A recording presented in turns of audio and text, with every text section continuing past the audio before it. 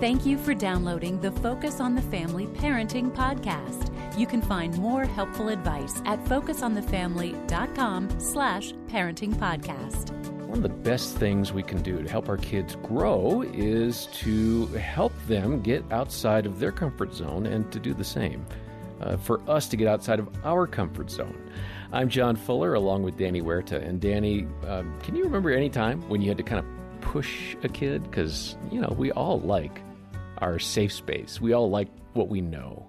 There have been many moments in my kids' lives, but one that stands out for me right now is when my daughter first was going to maybe try theater, and she loves singing and did not like for us to even watch her sing. And we were contemplating signing her up for a theater group and seeing how she would do it. She said, "No, Dad, I don't want people staring at me."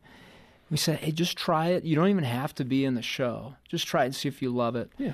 And so that non-threatening step, that just initial step, helped her just at least try it out. And she started to fall a little bit in love with that. And then other adults started to help her gain that confidence. And it was a long process. And I remember her first show, the curtains opened up. And she said, "Dad, I'm kind of nervous. How many people do you think are going to be there?" I said, I don't know. I don't know. I don't know how many. It was a packed house. It was sold out. And I was going, oh, no. And I knew my daughter was going to be one of the first ones when the curtains opened. And she had a solo right off the start of that theater production with the place packed out and the music would not start. And she was just staring at the crowd. So she was left to just kind of dangle there just staring at everyone. Oh. And then she started singing, and I started to cry. I mean, it was just amazing how she just belted out with confidence. But it was a journey to get there. From that initial, hey, why don't you just try it? Yeah. See how it is. Now she loves it. And we're able to use that as a reference point for other things that she may feel a little uncomfortable with. And there's different degrees of discomfort, right, that we have, all of us have. Yeah. And it's good to model that. And I've been able to process that with my kids. Hey, I really felt uncomfortable with this today, and I stretched myself, because we can't just tell our kids to stretch, not us. And that's sometimes a hard one for me, that I've had to say, wow, if I'm pushing my kids to do this, I have to do this, and that is so uncomfortable. It's like skinny jeans, John, sometimes, and I want to pull those right off, right? And that's it's important, though, to model that with our kids. Well, we're going to hear more about this from Dave Ramsey. He has some ideas for you to help your kids get outside of their bubble, as Dave calls it. And here's Jim Daly talking with Dave Ramsey. Let's be practical. I mean, when you're looking at that 3 to 5, what are some of those practical giving opportunities for a 3 to 5-year-old? The biggest problem you're going to have is they want to give it all away. So how do you tell them, don't give it all away? I tell them it's not wise. It's not God's plan. God says in the house of the wise are stores of choice food and oil, which means wise people don't give it all away. The number of times God tells you to give 100% of your assets away is very, very low. I'm not saying it can't be done. I'm not saying the Holy Spirit doesn't direct some people to do that, but it's not normative in Scripture. It's not the normal Christian walk, especially evangelical Christian in North America. Okay, but always be giving something, because the rhythm of giving in your life, the consistent rhythm of giving, is your reminder of who owns it. It's your reminder of this lordship issue. It's a reminder of, hey, even my spending envelope is not mine. So am I bringing glory to the Lord by buying Celebration Barbie? And you can talk to an 8-year-old about that. And actually, I think that is giving glory to the Lord, by the way. I think you should celebrate. And I think God wants you to celebrate. Right. David danced a lot. Yeah, he did.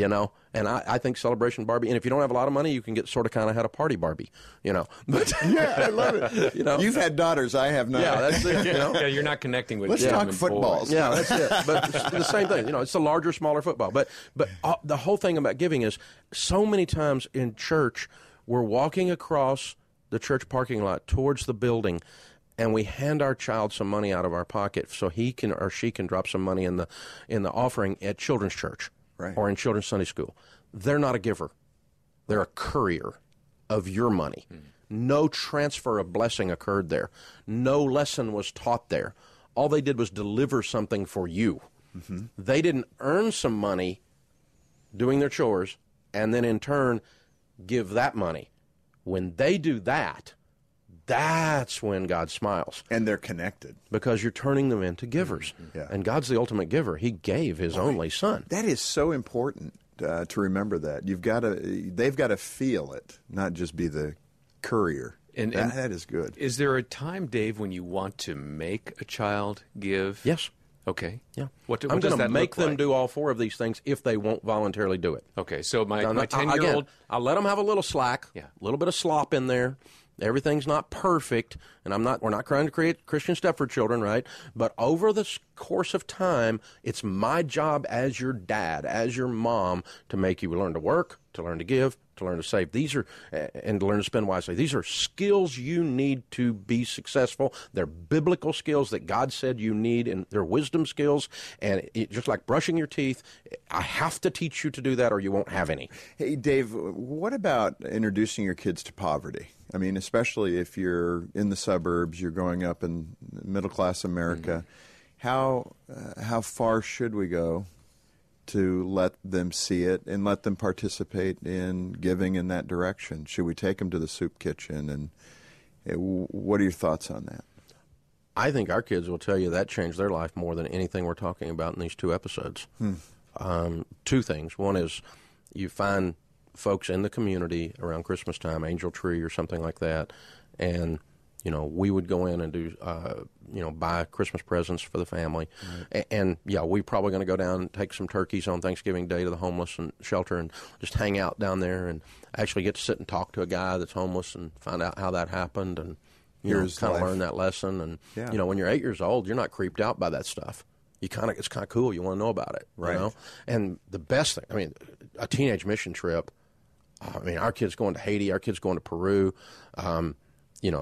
they think they're going down there to help somebody. They probably didn't help them that much, honestly, but they probably just interrupted their lives. But they come back changed, completely changed, because they grow up in a bubble. Yeah. If they're in North America, I don't care what neighborhood you're in a bubble. I think the point of this is it's all connected again. We look at finances as a bank transaction, but this is a deeply spiritual matter, and that's what your whole program's about, isn't it? Well, it is. And then you get the benefit of one of them looking up, and he saves some serious bank, and he's 18. And he goes, Dad, there was just a hurricane hit down there where we were, and I think God's telling me to give $10,000 to that. He's 18. Wow. And, tears just start coming down your face, and you're going, wow, this parenting thing's cool. Well, and pat yourself on the back, seriously. That's an achievement when you have built into your children in that way. It's pretty amazing to see what happens when you help your child see outside of their bubble, outside of their world. And Danny, you have lots of ideas about ways moms and dads can do that on a pretty ongoing basis, right?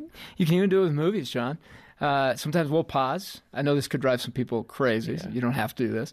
But you pause and you say, what do you think it feels like to be that person or that character in the movie? But one of the things that we do in our home on a pretty consistent basis is talking about how we can be noticers of others around us. Who's needing God's love today? Be a noticer of one today. And then be a builder of somebody today.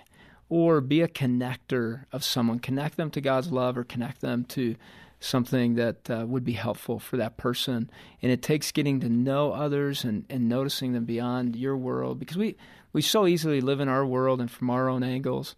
And sometimes if we discipline ourselves to really notice someone else in a different emotional state than we are, it really helps us. We have benefit from that, and my kids have seen that. I think that could change lots of things if we did that as Christians. You're talking really about developing empathy and being able to get outside of my perspective and put somebody else's lens on, their shoes on, understand who they are. That's a long process, right? It is. It takes consistency, and it takes you modeling it as well. We talk about modeling a lot here, John, and how we live our lives certainly begins to shape how our kids' lives begin to shape out.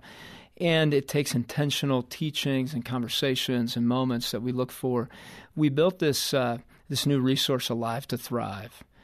And we hope that it helps guide parents and youth pastors and teachers to really invest in kids' lives, to maybe encourage youth in their spheres of influence, and also maybe influence kids in a very positive way.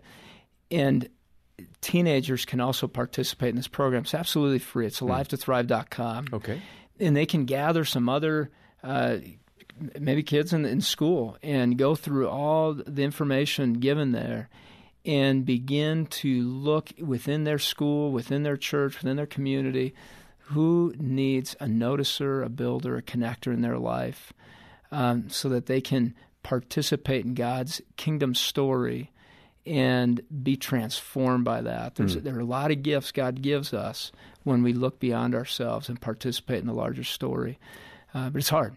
Yeah. Well, look for Alive to Thrive and other resources. We've got the entire conversation with Dave Ramsey and that Financial Peace Junior Kit as well.